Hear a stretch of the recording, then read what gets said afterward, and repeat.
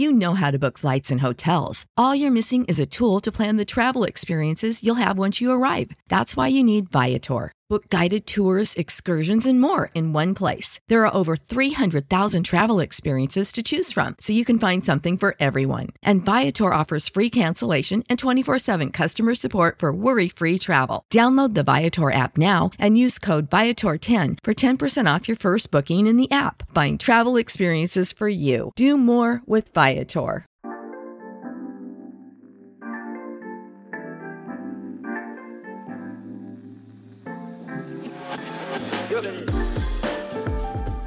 Welcome to Backstory Song. I'm your host, Doug Burke, and today we're here with Aaron Barker. Born and raised in San Antonio, Texas, Aaron Barker got his first guitar at 6 years old and taught himself to play it. He spent a decade leading a band, the American Peddlers, as its lead singer and bass player, playing hundreds of honky-tonks and military bases. In 1988, he left the band to try to make it as a songwriter. Dead broke and working selling oranges by the side of the road, George Strait had chosen one of his songs, recorded it, and it became a hit. Today, he is a member of the Nashville Songwriters Hall of Fame and the Texas Heritage Songwriters Hall of Fame. He has written 10 top 10 country songs, including 4 number ones.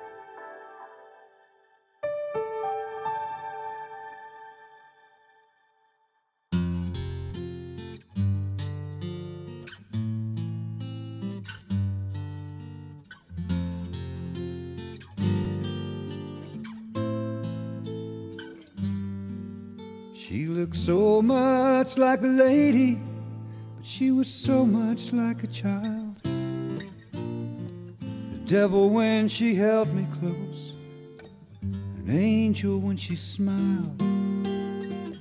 She always held it deep inside, but somehow I always knew she'd go away when the grass turned green and the sky turned baby blue. Baby blue was the color of her eyes. Baby blue like the Colorado skies. Like a breath of spring she came and left, and I still don't know why. So here's to you and whoever holds my baby blue. We're here with Aaron Barker, and we're here to talk about some of your songs, some of your hit songs, or some of the not hit songs too, or some things that are on the shelf as well, if you'd like. So it's really up to you on what song you'd like to start with. I'll start at the beginning with a song called Baby Blue. That's where my whole career started.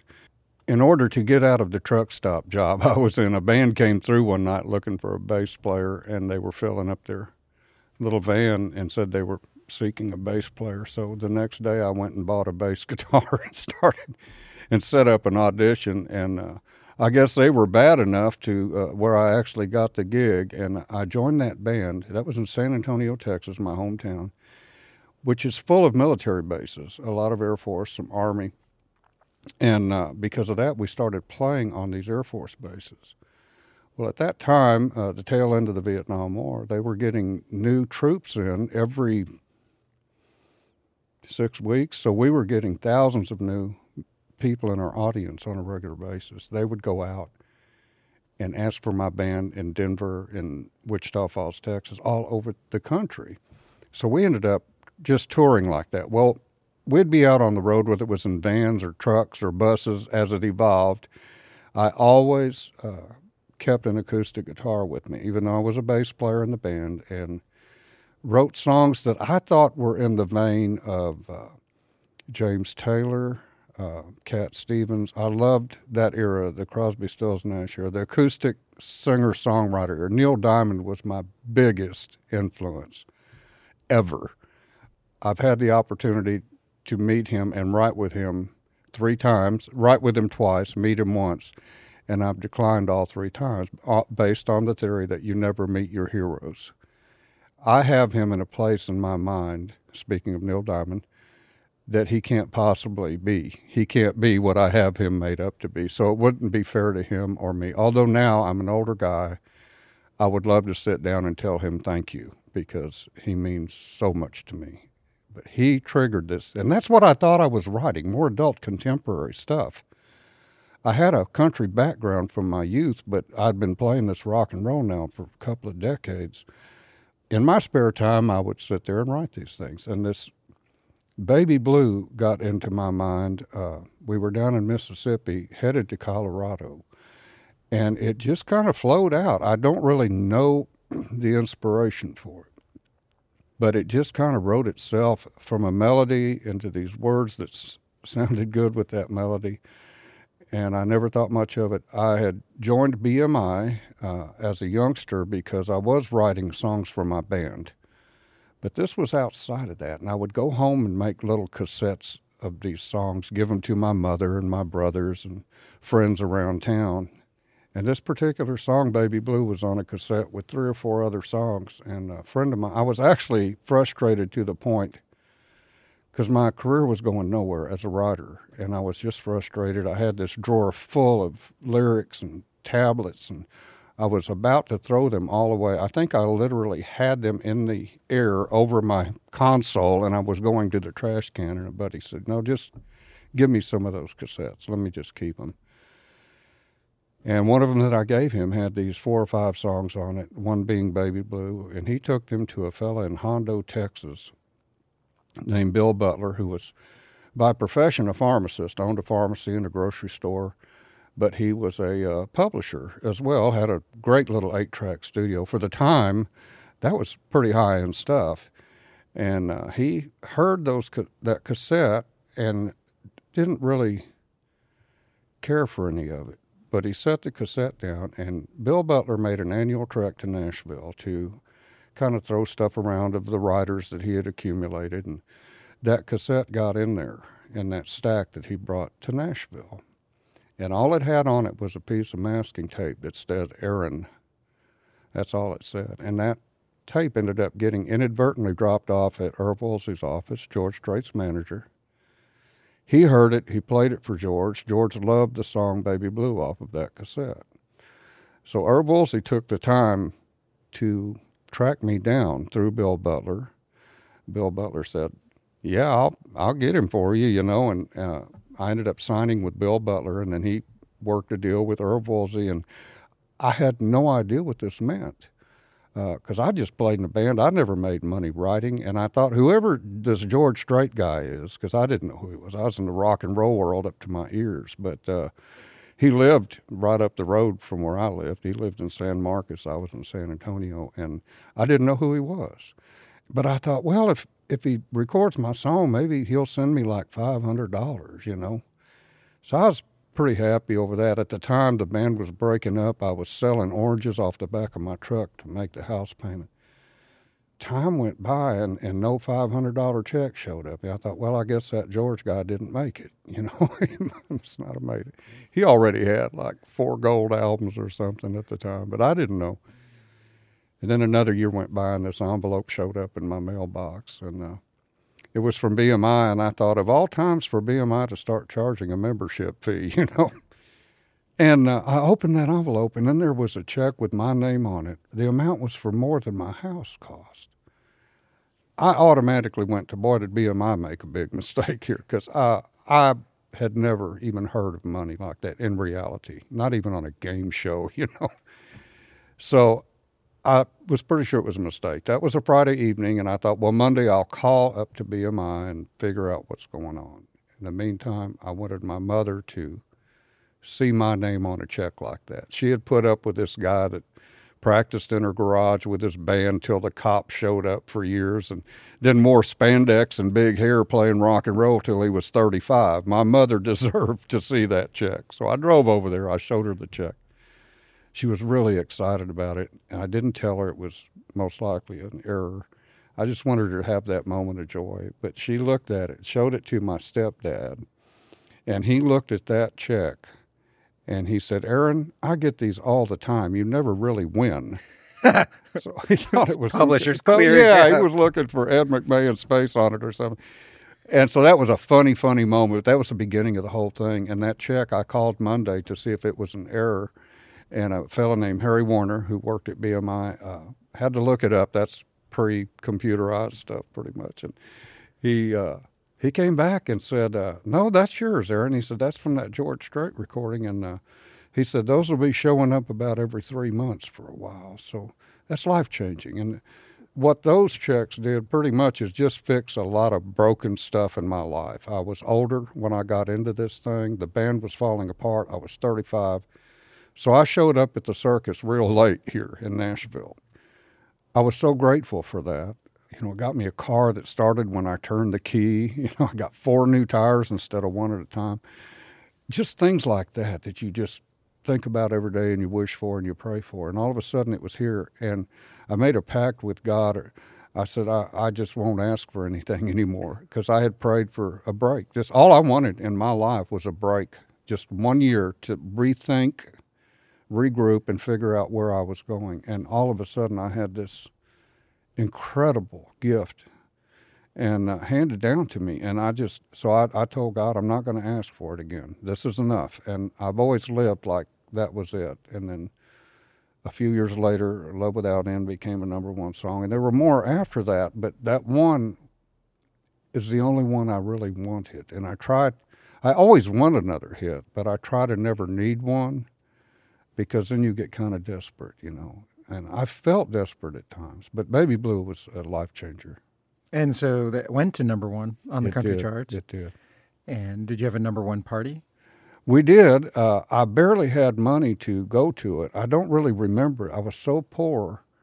Not poor, just didn't have a lot of cash, because these things happen.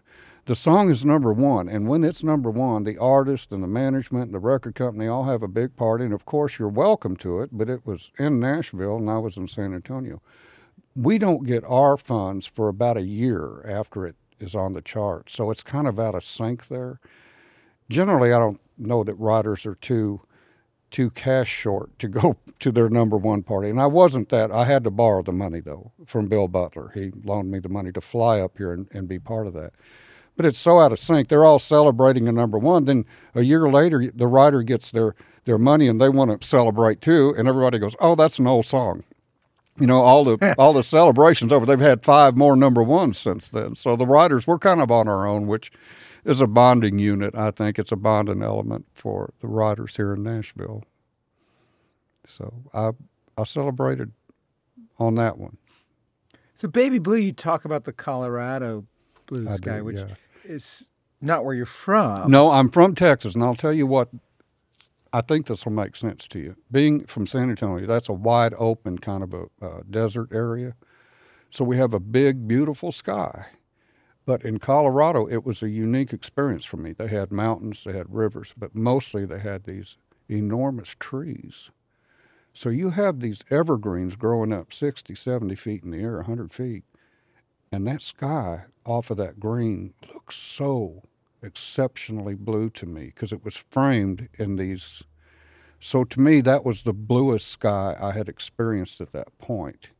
I thought about Mississippi because Mississippi has big pine trees and the sky looks very blue, but it rains almost every day. So you kind of get this gray tint to it sometimes. But when we hit Colorado, out of Aurora, Colorado, I drove up to Estes Park and I just saw this incredibly blue sky off of the green trees, and that's why I used Colorado skies, because they were just so definitively blue to me. I'm a little color deficient with my vision, but I can tell certain colors, and I could tell that blue so profoundly off of that green. So that's, I guess, why I used it. It just really had an effect on me.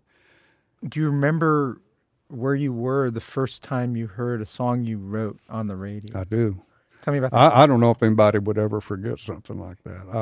I still had the band. I was at the last days of the band. It really wasn't a formal band anymore, but we had several commitments that I put guys together to fill, and we had this show in Corpus Christi, Texas. Drove down there in a Cadillac with a trailer on the back, I think, because we didn't have our bus anymore or anything. So we just wanted to make sure we filled our contract. And coming back, it was probably 3 a.m, and I'm driving up I-37 or Highway 281, whatever it is, and that ties the two together at that time. And I'm driving along, and I heard that steel guitar come in on Baby Blue, and I knew what it was. And I pulled over. I mean, I couldn't believe it, because coming off of a radio, I'm a broadcast nut. I love broadcasting. And when I was a little kid, laying in my bunk bed, I could look out the window and see these 3 radio towers from KBER radio, and the lights blinked in sequence on the top, the little red lights. And I would go to sleep watching those lights and listening to a guy named Jerry King, the DJ, who I later met, and we're really good friends now. But I would listen to his voice and watch those lights and go to sleep. And I would always imagine he's down here, and it actually was a little mobile home with its broadcast, like we're sitting here kind of with these mics in front of us. And I knew that his voice, I didn't know how at the time, but his voice was coming off of that tower, those towers, and coming to my radio, reaching me in the middle of the night while I'm going to sleep. And it was a comforting thing. So I've been a fan of broadcasting forever. And here all of a sudden are these words and this melody that I put together on a band bus in the middle of the night coming out of Colorado, and they're coming off of, I'd heard George's recording of it. MCA is always gracious enough to call us and say, you got to hear this. But to hear it on the radio and know that wasn't me that called in and said, hey, could you play that song? It just happened. And it's a moment. Yeah, so I was somewhere between San Antonio and Corpus Christi, sitting on the side of the road with a choir of coyotes around me, listening to Baby Blue, and it was an overwhelmingly, great moment. Couldn't believe it. But you didn't think that a check was going to come a few months from that? I did not. I really thought it was going to be $500. For some reason, $500 stuck in my head. I must have really needed $500. I had no idea. And you didn't know that it was rising in the charts? You didn't follow that? I didn't that? follow any of that. Bill Butler, he kept me kind of informed, the publisher down in Hondo, but I was struggling desperately at the time, and I had no idea I'd signed the publishing deal with Bill. I'd been a member of BMI, so none of that ever occurred to me. I knew nothing about the business of music. I knew music a little bit, and even now I am in no way qualified to deal with the business end of music. I know very little about it. I've made a lot of mistakes dealing with business people, because I step on toes thinking that's my job and my responsibility, and so I get people mad at me because I don't know the business. I don't want to know the business. So you have Baby Blue, goes to number 1. Mm-hmm. George Strait says to you, what else you got? He did, yeah. His manager did. They signed me immediately after Baby Blue and thought they would get me a record deal as an artist. George seemed to like the way I sang, although I've never been fond of it myself. And so for a long time, they actually shopped me for a record deal, and I landed on Atlantic Records, proceeded to make probably the worst record ever made in Nashville. I haven't heard them all, but I've got to be in there in the top worst 5. It's a terrible record. I was very uncomfortable with it.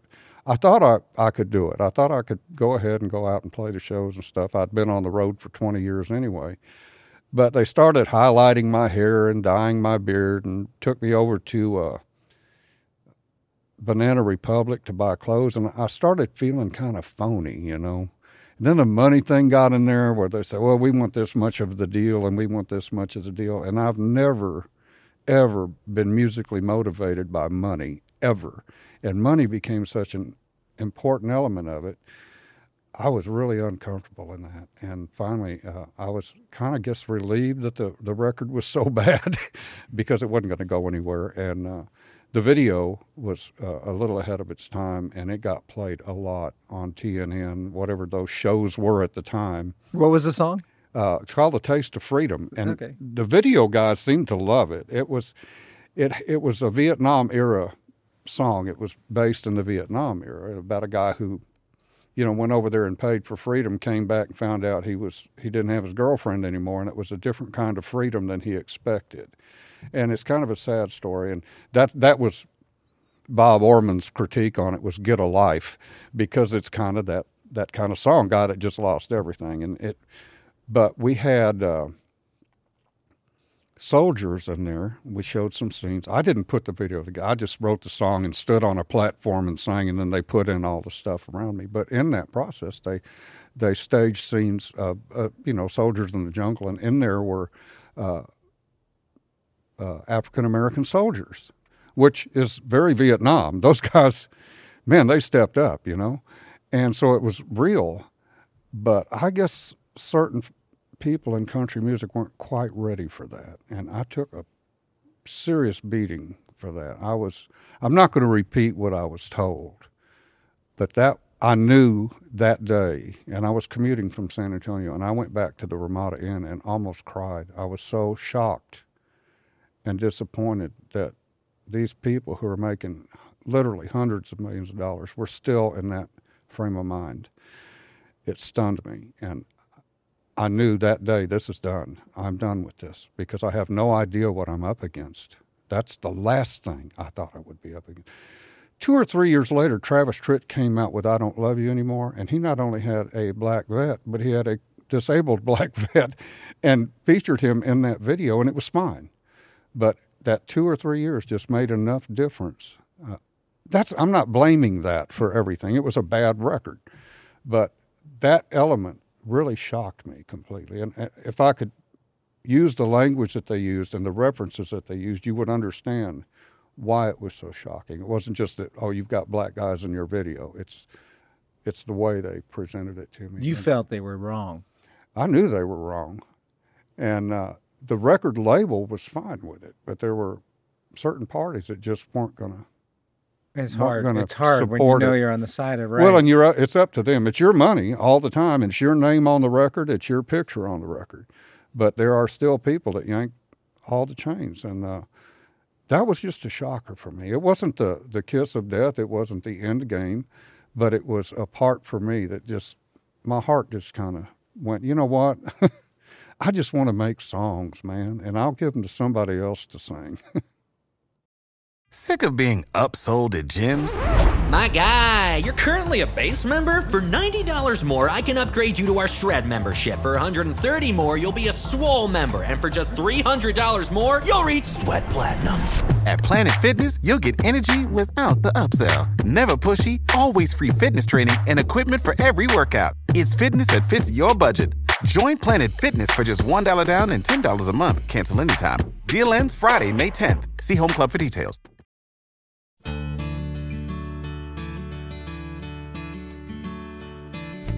I sent home from school one day with a shiner on my eye. Fighting was against the rules and it didn't matter why. When Dad got home I told that story just like I'd rehearsed. Then stood there on those trembling knees and waited for the worst. And he said, let me tell you a secret about a father's love, a secret that my daddy said was just between us.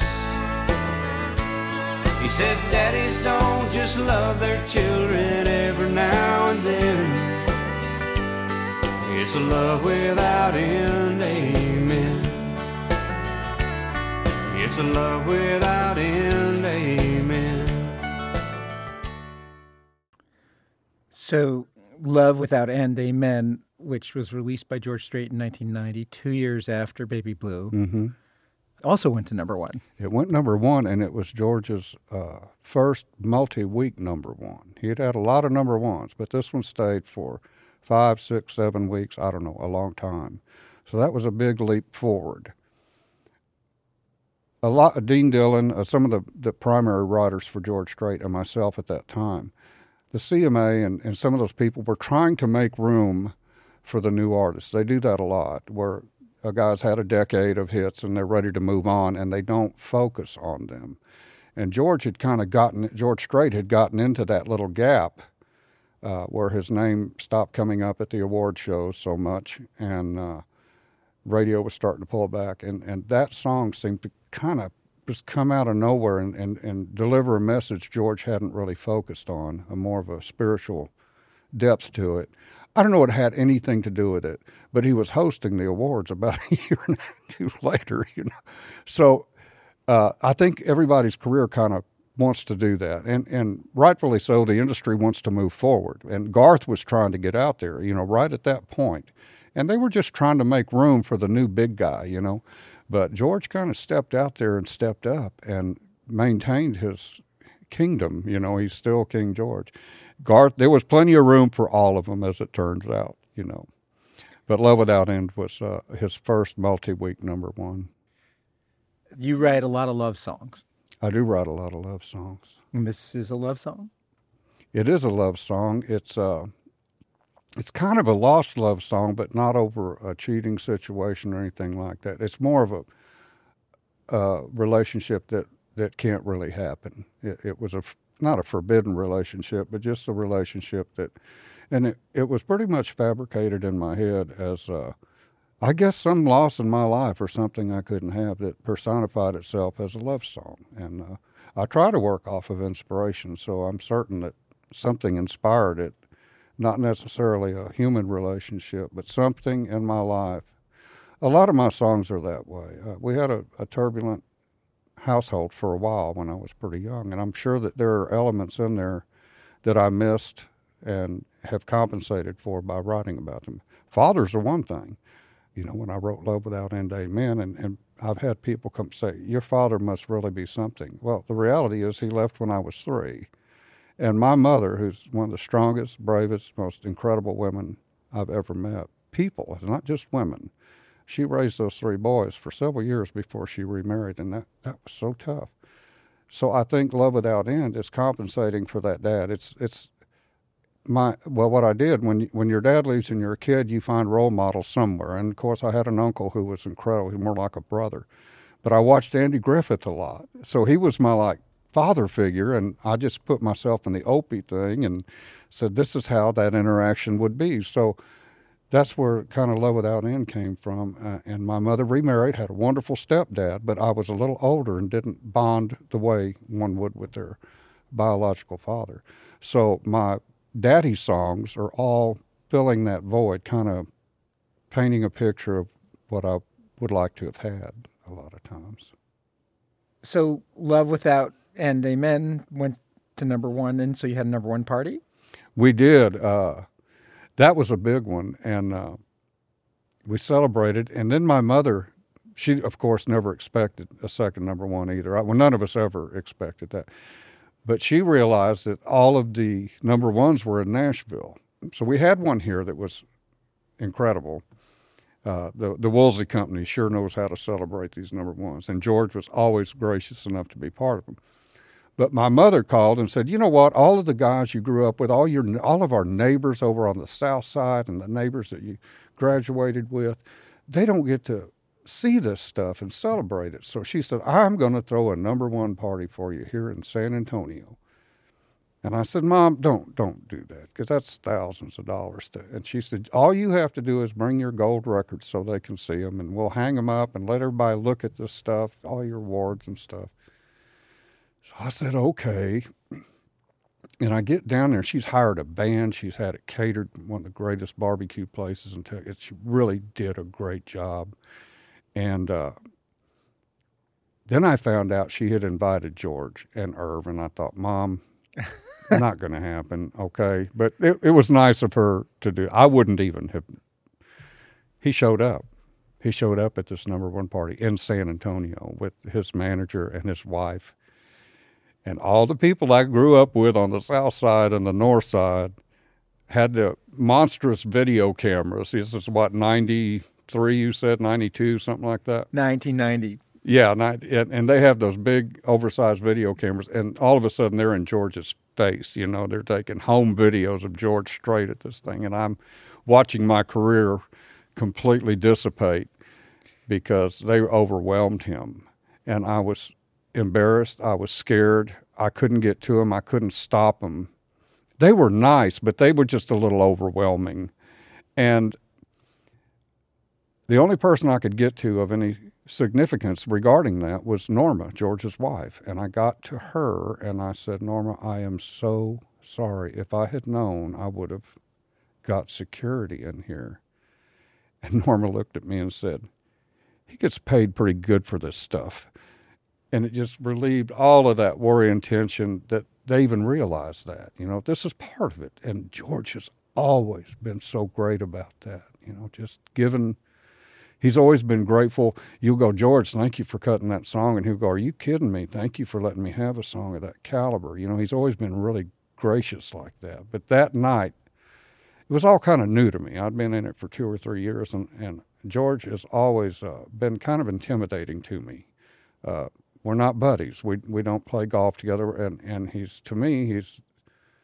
a star, and I still get kind of starstruck around him. Even now, I just have never, like I told you, I'm kind of an introvert, and so these things, and when that happened at that number one party, I just was terrified. And Norma calmed it all so quickly. She was so great about it, so that's one of my favorite stories about that.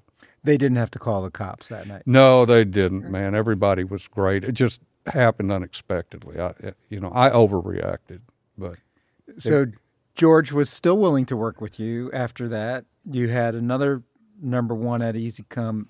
I did. Easy Come, Easy Go, which was a blast.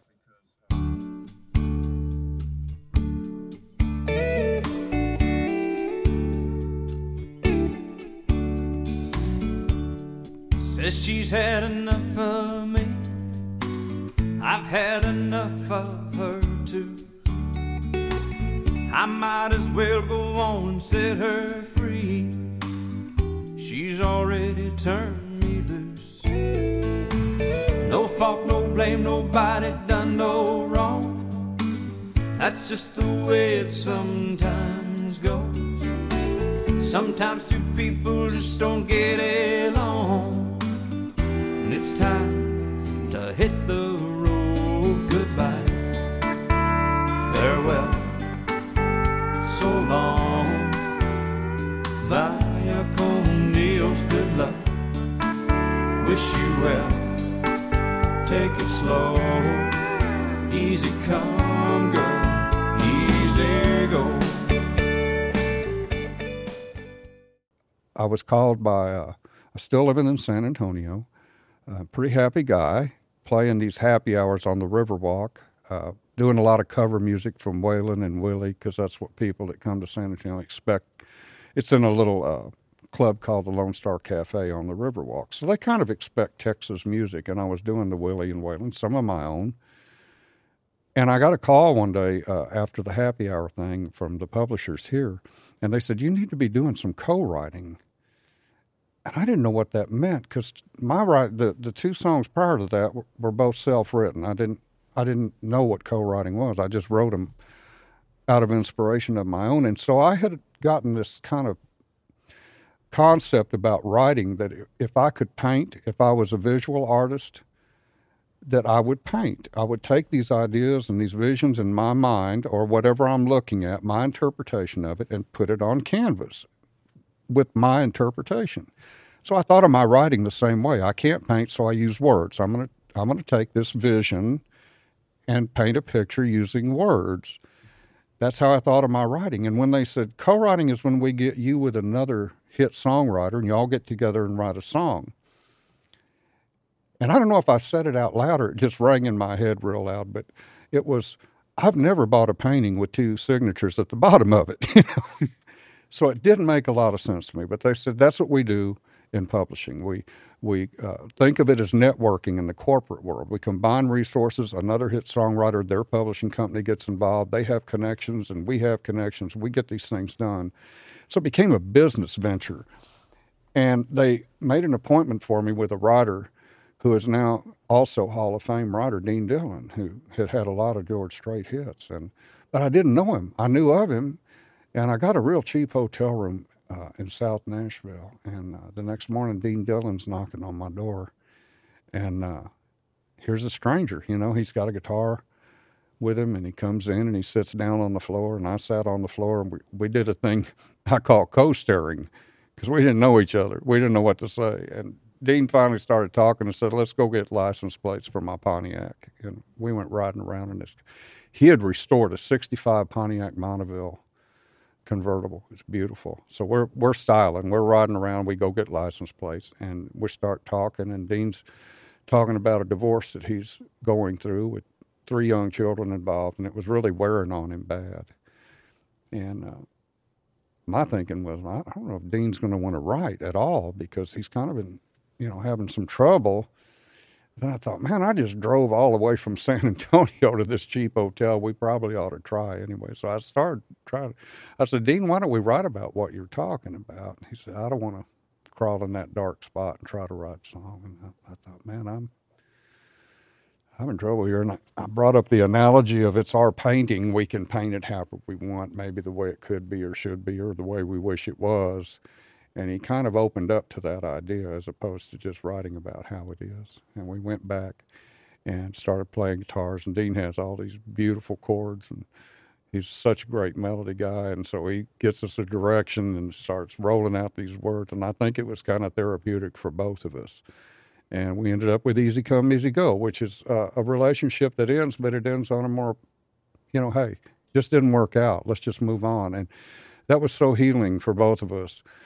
And ironically, I was getting a divorce at that time too, but I didn't know it yet, so it didn't influence my writing.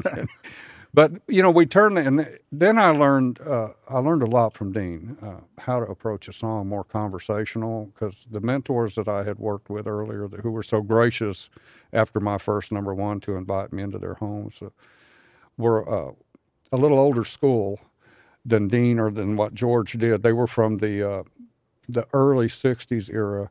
And the rules were a little bit different in that they liked hard rhymes. If you used the word love, you had to use dove or above. You weren't allowed to go enough or tough or any phonetically close. And they counted syllables. And Dean just almost talks conversationally in his music. And that opened up a whole new... So the co-writing thing was such a great lesson like that. And we wrote Easy Come, Easy Go. That thing went number one, and Dean and I, we had a big number one party on that, and Dean and I had a big time. We've been, from my perspective, really, really good friends for a very long time and gone through a lot of changes together. And Dean is doing so good now, and he just keeps writing hits. He's iconic.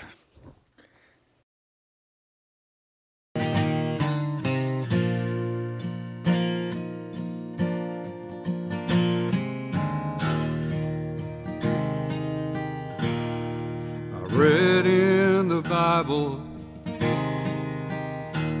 there was nothing at first. God turned that nothing into heaven and earth, and all of creation in 6 days and nights. Just before Sunday, he turned on the lights. And then he made horses for cowboys to ride, loyal companions, best friends for life. So one of the things I ask songwriters is, talk to me about a song that's on the shelf, but in your case, is there a voice, in quotes, that you would love to sing this song? Yeah, when I write myself, I write more by myself. When I was signed with George's company, I felt an obligation to co-write. That's corporate stuff and it's business. But I came into this thing writing by myself. Those first couple number ones and some since then I wrote by myself. And I feel like I did my obligatory co-writing, and I loved it, the people and the friendships you make. But I have since come back to writing by myself. When I do that, I write the song for the song. When I get inspired, I write for the song. Then I cast it. It's kind of like you read a novel and then you go, Tom Cruise would play this lead part great. You don't consider that when you're writing the novel. You wait till it's written and then you pick your cast. That's how I do my songs. And yes, I have one called Then He Made Horses. Tell me about the song first, and then I want to know who Well, the cast. George Strait introduced me to rodeo. I loved the rodeo. I used to go every year in San Antonio in February and watched rodeo. But George does this roping thing, and they were kind enough to invite me to that, where I got to know these cowboys, not just watch them from a distance, but watch them prepare, watch them compete, watch them win, watch them lose, watch them interact with each other. And I learned that they're athletes, for one thing. They're not little hicks from out there on the farm. They're solid as a rock. They're tough guys. And gals, too, man, those barrel riders and barrel racing, I guess. I love all that stuff. These are in-shape people, and I admired that so much, but mostly I admired their relationship with their horses, with their animals. It's almost like they were family. It wasn't, this is my pet horse. I mean, there's a bond there. I admired that bonding between these cowboys, cowgirls, and their horses. Well, fast forward about 15 years, I got involved with the Florida Restaurant and Lodging Association after the BP oil spill, the Event Horizon thing. What was that called? The Deep Horizon. Gulf. Yeah, and we just spill. called it the BP oil spill. Right. But that damaged tourism so much, and the Florida Restaurant and Lodging Association, a woman named Carol Dover, reached out to songwriters here to bring us down to try to rebuild the tourism by putting songwriters in festivals, just creating festivals all over the Gulf Coast, and generated a little bit of tourism like that. Through that, I got invited to an event in, I think it's called Wellington, Florida, and it's a horse community, but it's polo and dressage. It's not rodeo. It's very upscale, elite. These horses are incredible. They come from Belgium and stuff. You know, people shop for months overseas and then have them brought over and go through all this paperwork. And as different as that was from the team roping that George had introduced me to, as different as that was, I realized that bond between the rider and the horse was identical. The same passion and respect, mutual between the animal and the handler. That was an eye-opener for me, that it's not a cultural thing. It's about that horse. While I was in Wellington, Carol Dover, who had introduced me to all this stuff from the Florida Restaurant and Lodging, had a horse she had brought over from Belgium, I believe, named Rocco, and that horse did not take to her. She had it for a couple years, and it just wasn't working out, and she had to sell him. She found a wonderful buyer, but she had to part with that horse, and the exchange time was while we were in Wellington, and watching her part with that horse was incredibly sad, knowing this bond that they had. And I was, in my mind, watching this cowboy from Texas separate himself from his horse. And it just, so I wanted to write a song that was a tribute. I didn't want to. I was inspired to, and when it calls, you just have to do it. That kind of speaks to that bond, that it's a lifelong bond. And so that's what Then He Made Horses. It's basically God made everything in 6 days, and then He made horses for cowboys. And that when He made cowboys, He gave them this kind of a tough life, so He gave them horses to ride that trail with. And, you know, so it's a tribute to horses and also the people that love them. And I love the song. Commercially, I don't know. It's 3/4 time, which they would call a waltz, and they would hate it. But it's really 6/8 time, which is similar. But I would love to have Willie Nelson sing that song.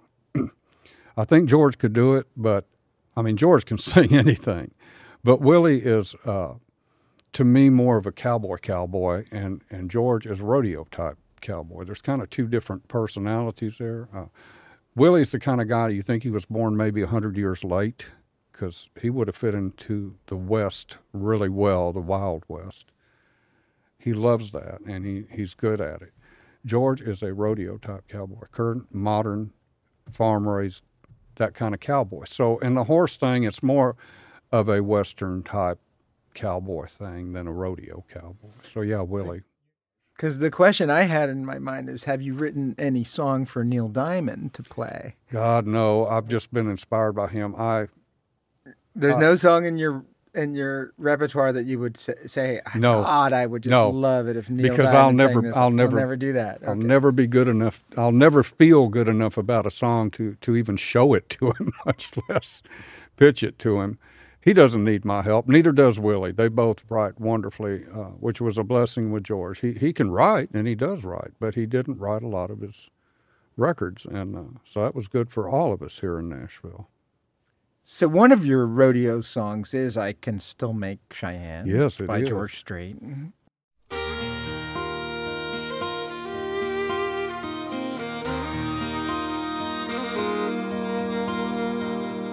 Her telephone rang about 9:15. She heard his voice on the other end of the line. She wondered what was wrong this time.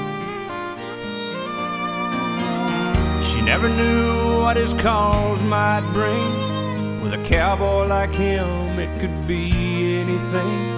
And she always expected the worst in the back of her mind.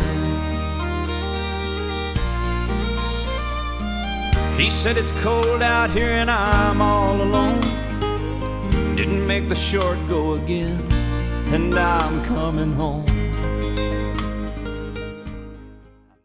During that time of the 90s, early 80s, that was kind of a prevalent aspect of country music. It wasn't so dance-driven and party-driven like it is now. It's kind of like a big frat party out there now. Everybody's having fun. But we were covering, the writers and artists, a lot of the artists of that time were covering life experiences that were maybe a little more serious than a frat party. If you look at Garth's If Tomorrow Never Comes, if you look at The Dance, these were pretty serious topics that my experience with country music, the market overall was that when I had a bad time in my life, I could turn on the radio and know that I wasn't the first one to ever have that situation. So as a writer, I feel there's some responsibility to send something out there that might sound really negative, like a breakup, but it can have a very positive effect on people. And because I experienced that. I mean, I'd hear The Dance, even though I was really sad and maybe having trouble at home in my marriage, and I'd hear The Dance and go, as sorrowful as that song can be, it's really a positive thing because I realized I'm in the dance. I'm part of the dance right now. This is how the dance goes. So I feel a responsibility as a writer. It's subconscious, but to try to not put anything out there that would damage or offend people. And I wish more people thought that way, but I think there is some cultural responsibility, at least if you're going to be in country music. It's an American art form. It's a folk type, and I think it should focus on the values that Americans have. You know, we have certain moral directions and yeses and nos. I mean, they're changing all the time, but so to formulate that into something musical and into a story is where I started relating it more to my years in the band. Instead of trying to think like a rodeo guy that called home, I thought, you know what, I've lived that myself. So, yeah, I had a good co-writer.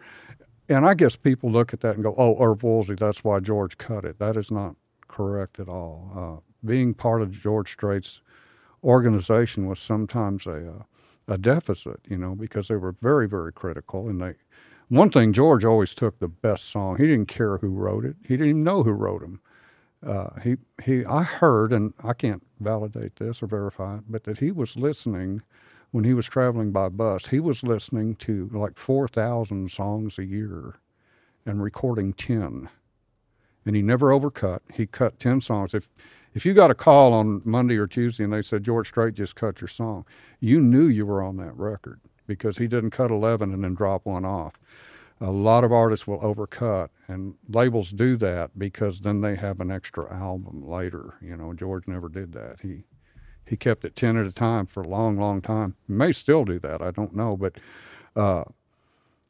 it just that's a lot of songs to listen to. You know, 4,000 songs to get one. So That song was just in the pile, I guess, like everybody else's. Yes, it's got his manager's name on it, but he was a legitimate contributor to the song. It wasn't just put on there to make points. Irvin and I were very good friends, spent a lot of time together visiting and talking and hanging out. And, just because he doesn't sit down and craft out a song doesn't mean he doesn't have a good idea once in a while. And any writer will tell you that. Some of the best ideas come from just in a restaurant. Somebody will say something, and you go, oh, my God, So that's kind of how that happened. I like this song because it reminds me of payphones. Which, there's a generation that doesn't even know what you're talking about when you mention a payphone, but there's a payphone in the story. That's funny you would bring that up because I was told early, be careful what technology you use in a song. A guy that told me this. He said, I wrote a song that had a codaphone in it. And I'm going, what in the world is a codaphone? Well, it's an answering machine. But he said, by the time I demoed the song, they were out of style completely. And what in the world's an answering machine? Yeah, what is that? So now we have message, you get your voicemail. That never crossed my mind with Cheyenne. When I wrote I Can Still Make Cheyenne, it was just so natural to go, I left that phone dangling off the hook on a payphone. But now, 15 years later, it didn't even take that long for payphones to become sketchy. I take pictures of them when I see them so I can show young people, this is what I'm talking about. I'll take the receiver off the hook and say, this is a phone dangling off the hook. They're hard to find. That's why America's in so much trouble. We don't have Superman. He has no place to change anymore. All the phone booths are gone. But I think if someone wrote this song today, that the wife would be texting the rodeo cowboy that there was someone new. Yeah. Well, again, I was writing off of inspiration. It's not a big leap to go from a rock and roll guy on the road all the time. That life and the rodeo life are very, very parallel. Although rock and rollers aren't near physically as fit as the rodeo guys. But our lifestyle, and that we're gone a lot, that we are passionate about it, that we will forsake a homestead, that being home. We'll forsake that comfortable lifestyle. It's really not a choice. We don't forsake it. We just have to do this. And I know that rodeo guys are the same way. It's not a choice. And the woman that says you need to choose doesn't understand that guy or that person. It's not just guys. I keep using guys, a lot of great women rodeo people.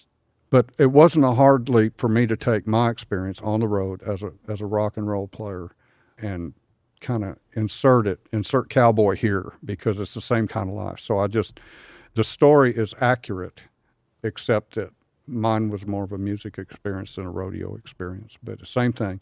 And in my days on the road, when I wanted to call home, I had to stop the van or the bus or the car, whatever we were in, and find a payphone at a gas station, and I would put in my quarters and call home, and it would ring, and I'd add more, ding, and I'd put in more quarters. That's all a thing of the past now. I think it goes fast, but I never dreamed when I wrote Cheyenne that payphones would be out of the conversation at any time in the foreseeable future, but it kind of dated the song now. So that went to number 4 on the country charts. Yeah, but it's still one, that's an odd thing too. I had a lot of number ones, but I think the term hit is actually formulated from the word impact, that when a song had an impact on people, and then they got this number system.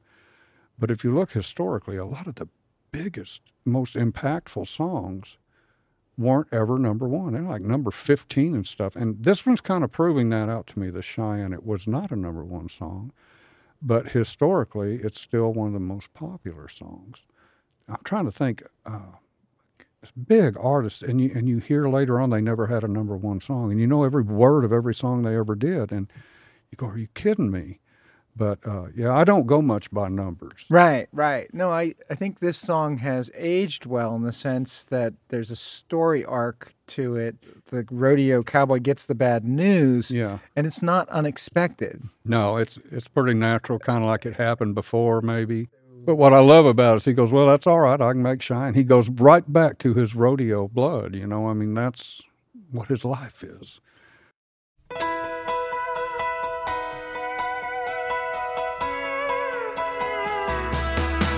Woo!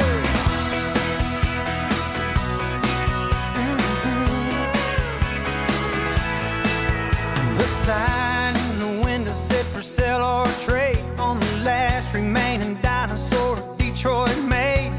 $700 was a heck of a deal for a 400 horsepower jukebox on wheels, and that road rolls out like a welcome mat. I don't know where it goes, but it beats where we're at.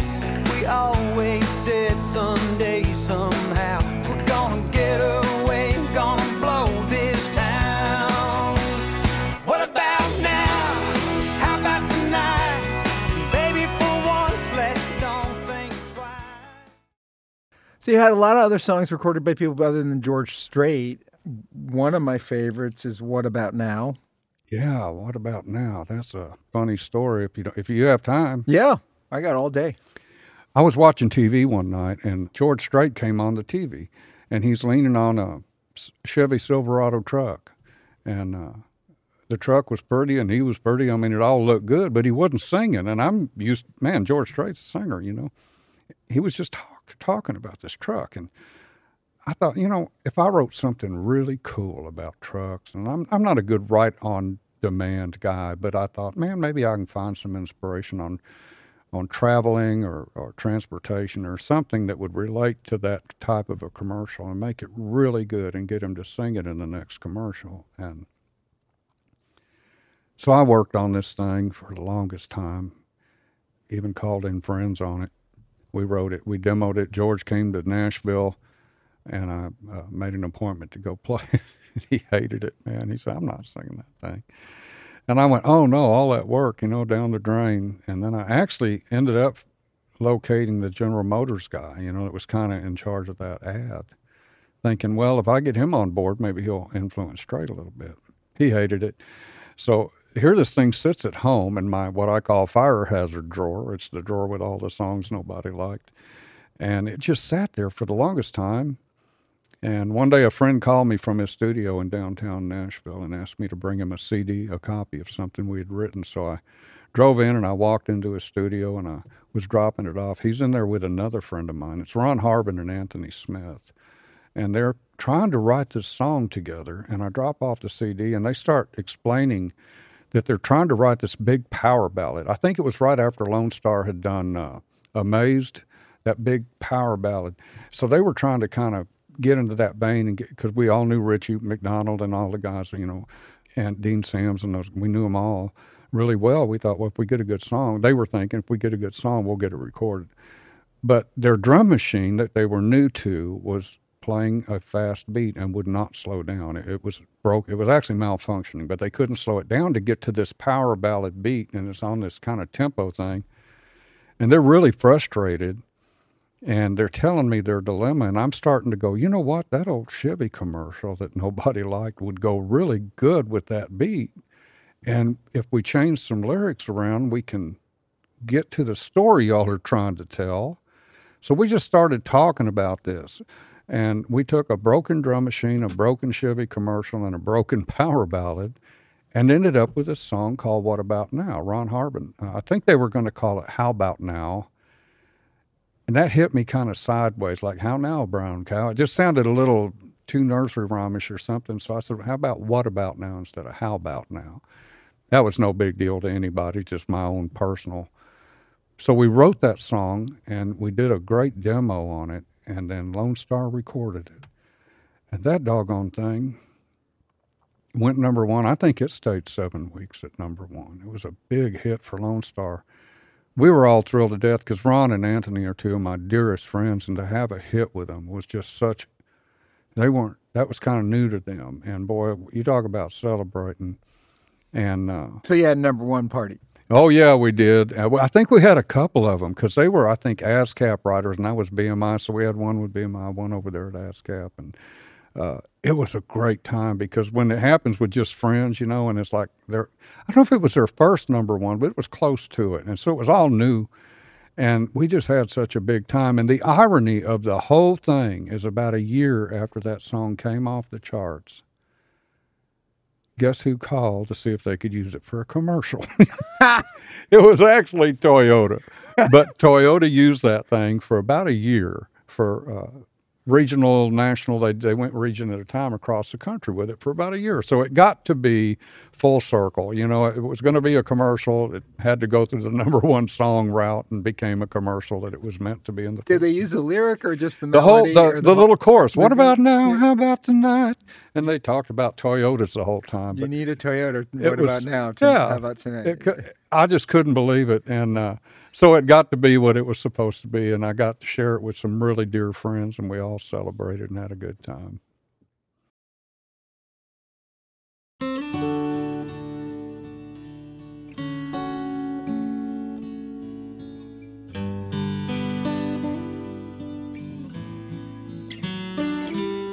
As we passed in the hall, she said we need to talk. I can't go on like this another day.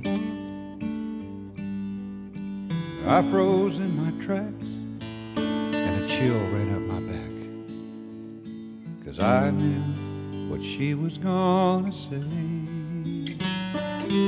She said there's someone else and I've kept it to myself, but I can't keep these feelings locked inside.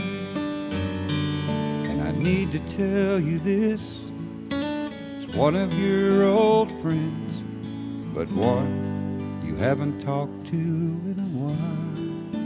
She said, I'm leaving, and there's nothing you can do. I always let the artist pick the songs. Is there another song you like to talk about, or do you want me to just ask you about stuff?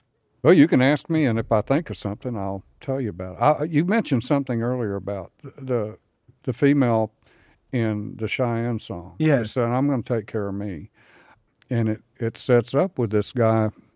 He knows something's wrong in his household with his spouse. He knows it's wrong, and so he's walking down the hall, and they kind of cross paths, and she said, you know, we need to talk. And he kind of knows where this is going. And she says, I need to tell you this, man, you know. I've kept it to myself, but there's somebody else, but it's someone you don't know. And someone you haven't talked to in a long time, and you don't know him, and it turns out it's her. She's leaving him for her own. So it's called I'm Leaving You for Me, but it kind of hits him really hard because he's got all these suspicions. She's got a guy on the side. She's leaving me for another man. And she just turns right around and says, you know, that's not it at all. I'm leaving you for me. And that's a hard one to argue with, you know. When your girlfriend or wife or something says, you know what, this ain't about another person, and I'm just leaving you for my own good, you know. And I think it's a powerful song that I'd like to see get cut someday. So Aaron Tippin cut that, and that was the one I got that. Oh, confused. He did, yeah. I got that one confused with. You know, I shouldn't have forgot that, but I did, and you know why? Because of all, when he said he was going to cut it, this is an interesting little thing. When Aaron Tippin actually went into the publishing company and said, I'm looking for country music, at a time when that was not a real popular thing to say, because everywhere we traditional writers were taking our songs, everybody was saying, well, that's too country. And my response was, I'm sorry, I thought I was in Nashville, you know. But there was an era that it was just too, probably still is that way. But that song kept getting that back. That's too country. That's too country. Here comes Aaron Tippin, who I love his music, and his wife too. It's just that they're great writers themselves and great singers. And I loved Aaron's work. And all of a sudden, he's in there asking specifically for country music, and I was so proud of him. And he got that song, and he actually cut it. But of all times, for him to kind of go a little outside of traditional. So I was a little disappointed in his track on it, because I think if Aaron Tippin would have just did the typical Tippin on it, it probably might have done a little better. I don't even know what it did on the charts. It went to 17. It was 1999. Yeah. I still think if you make the top 20, top 100, well, I guess it is top 40. It's just got such a good sentiment that I would like more people to hear that. Some women's group out of Colorado picked up on it and used it kind of for a theme for abused women, battered women, and because it's good for that. It's got this strength in it where women go, you know what, that's enough. I'm leaving you for my own good. And that is such a powerful message, not because I wrote it. It's just a good way to say it without preaching. And Tippin did. I apologize, Aaron. I forgot about that. I have a good memory. It's just short. But I was a little disappointed that it wasn't more traditional. I expected the typical Aaron Tippin just... So today, yeah, 2019, yeah, 20 years later, if you could pick a voice to record... I'd go for Blake Shelton. You wouldn't go for a woman. It seems to me that... No, well, it's written from the male perspective. Is it? Okay. But I guess it could be... I never Flipped looked at around? it that way. I don't know if it would be preaching if a woman did it. But If a guy... the girl group is doing it in Colorado. Well, I guess they could. I'll look at that. I'll look at that lyrically and see how that translates over. But to me, the Blake impact Shelton. of it was the guy getting kind of shut down on it. He's thinking all this stuff, and you're kind of feeling that with him. And then she goes, "It's not about that, man. It's about me." So, yeah, either way, but I would pick Garth or George, a traditional singer. Blake Shelton's a good friend of mine, and I don't know that he would get that serious with a song. He's kind of a fun guy, but he does sometimes. And there are a lot of great singers out there that I love. A lot of new ones coming in, too, that I'm real excited about. So You've written some Christmas songs. I have. That's a different kind of task. Yeah, that it's is a kinda- task where you're sort of being dictated to about what you have to write about. Like well, you are. said, You've got your you like- subject cut out for you. You also are never going to make much money on it. They play them for 2 weeks a year. So there's no chart. There's no airplay thing. It's all minimal. It's about the season. It's just about having fun and or telling an important story that is good for that 2 weeks. I wrote a song when I was really young about things going on in my own household with my family, the Christmas cookie making. And so the song is called Christmas Cookie. And all I did is one of those little cassettes like I told you about earlier, where I just put it on a cassette and kind of leave it. And I never thought much about it again. I'd play the song once in a while, but not the cassette. And lo and behold, 25 years after I wrote it, Strait's office called and said, "Do you have any Christmas songs?" And I said, "No, I don't." And I didn't, that I knew of, but my wife reminded me that I had that Christmas cookie song. And I said, "Man, but I wrote that. I was a kid. I didn't know anything about writing. It's kind of silly, and I don't hear George singing some of those words and stuff." And I got real analytical about it. She said, "Look, that's my mother's favorite song that you ever wrote. Just send it to him." So I did, and he cut that song on a Target special release, Target Stores Christmas record. And I was blown away. And George came to me and he said, "That's going to be a classic someday." He said, "It's going to take a long time because I only play them 2 weeks a year." He said, "But they're going to play that every year until it just becomes a standard." I think he said standard, not a classic. But lo and behold, about 2 years later, one of my favorite groups of all time from right here in Nashville, the Oak Ridge Boys, recorded that song. And I went, "Wow, George Strait, Oak Ridge Boys? Does it get any better than that?" That doubled the airplay at Christmas time because some play Oak Ridge and some play George, and they play both. And then so far, the last time it got recorded, that's when I knew I had arrived as a songwriter, when the guys out of Louisiana called Duck Dynasty put it on their Christmas record, an album called Duck the Halls, and so it got recorded by three at the time, really. I mean, George is huge, Oak Ridge Boys, Hall of Fame stuff, and then Duck Dynasty, who at that time were just, household names. They still are, I guess. I don't keep up with that. But what an honor to have this song I wrote when I was a kid and had kind of just written off because of the time span. And all of a sudden, it gets played now, and I'll play it at a show, even in July. And that's the one people go, "I had no idea you wrote that." Because they really don't do that at Christmas. Here's a song that was written by Gershwin. They don't do that. Or, White Christmas. Yeah, they don't do that. And they don't do, here's one that Gene Autry wrote for Christmas. They don't do that. They just play them.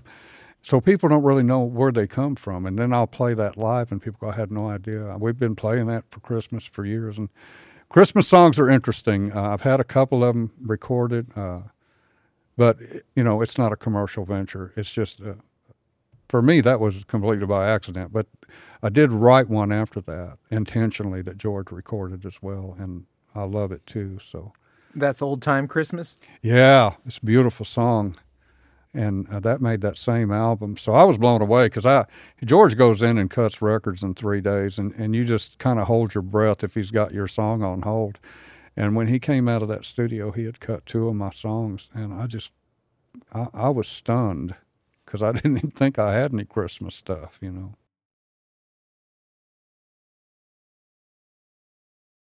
Support for this podcast and the following message come from Corient. Corient provides wealth management services centered around you. They focus on exceeding your expectations and simplifying your life. Corient has been helping high achievers just like you enjoy their lives more fully, preserve their wealth, and provide for the people, causes, and communities they care about. As one of the largest integrated fee-only registered investment advisors in the U.S., Corient has deeply experienced teams in 23 strategic locations. Corient has extensive knowledge spanning the full spectrum of planning, investing, lending, and money management disciplines. Leverage Corient's exclusive network of experts to craft custom solutions designed to help you reach your financial goals, no matter how complex they may be. Real wealth requires real solutions. For more information, connect with a wealth advisor today at Corient.com. That's Corient.com. Corient.com.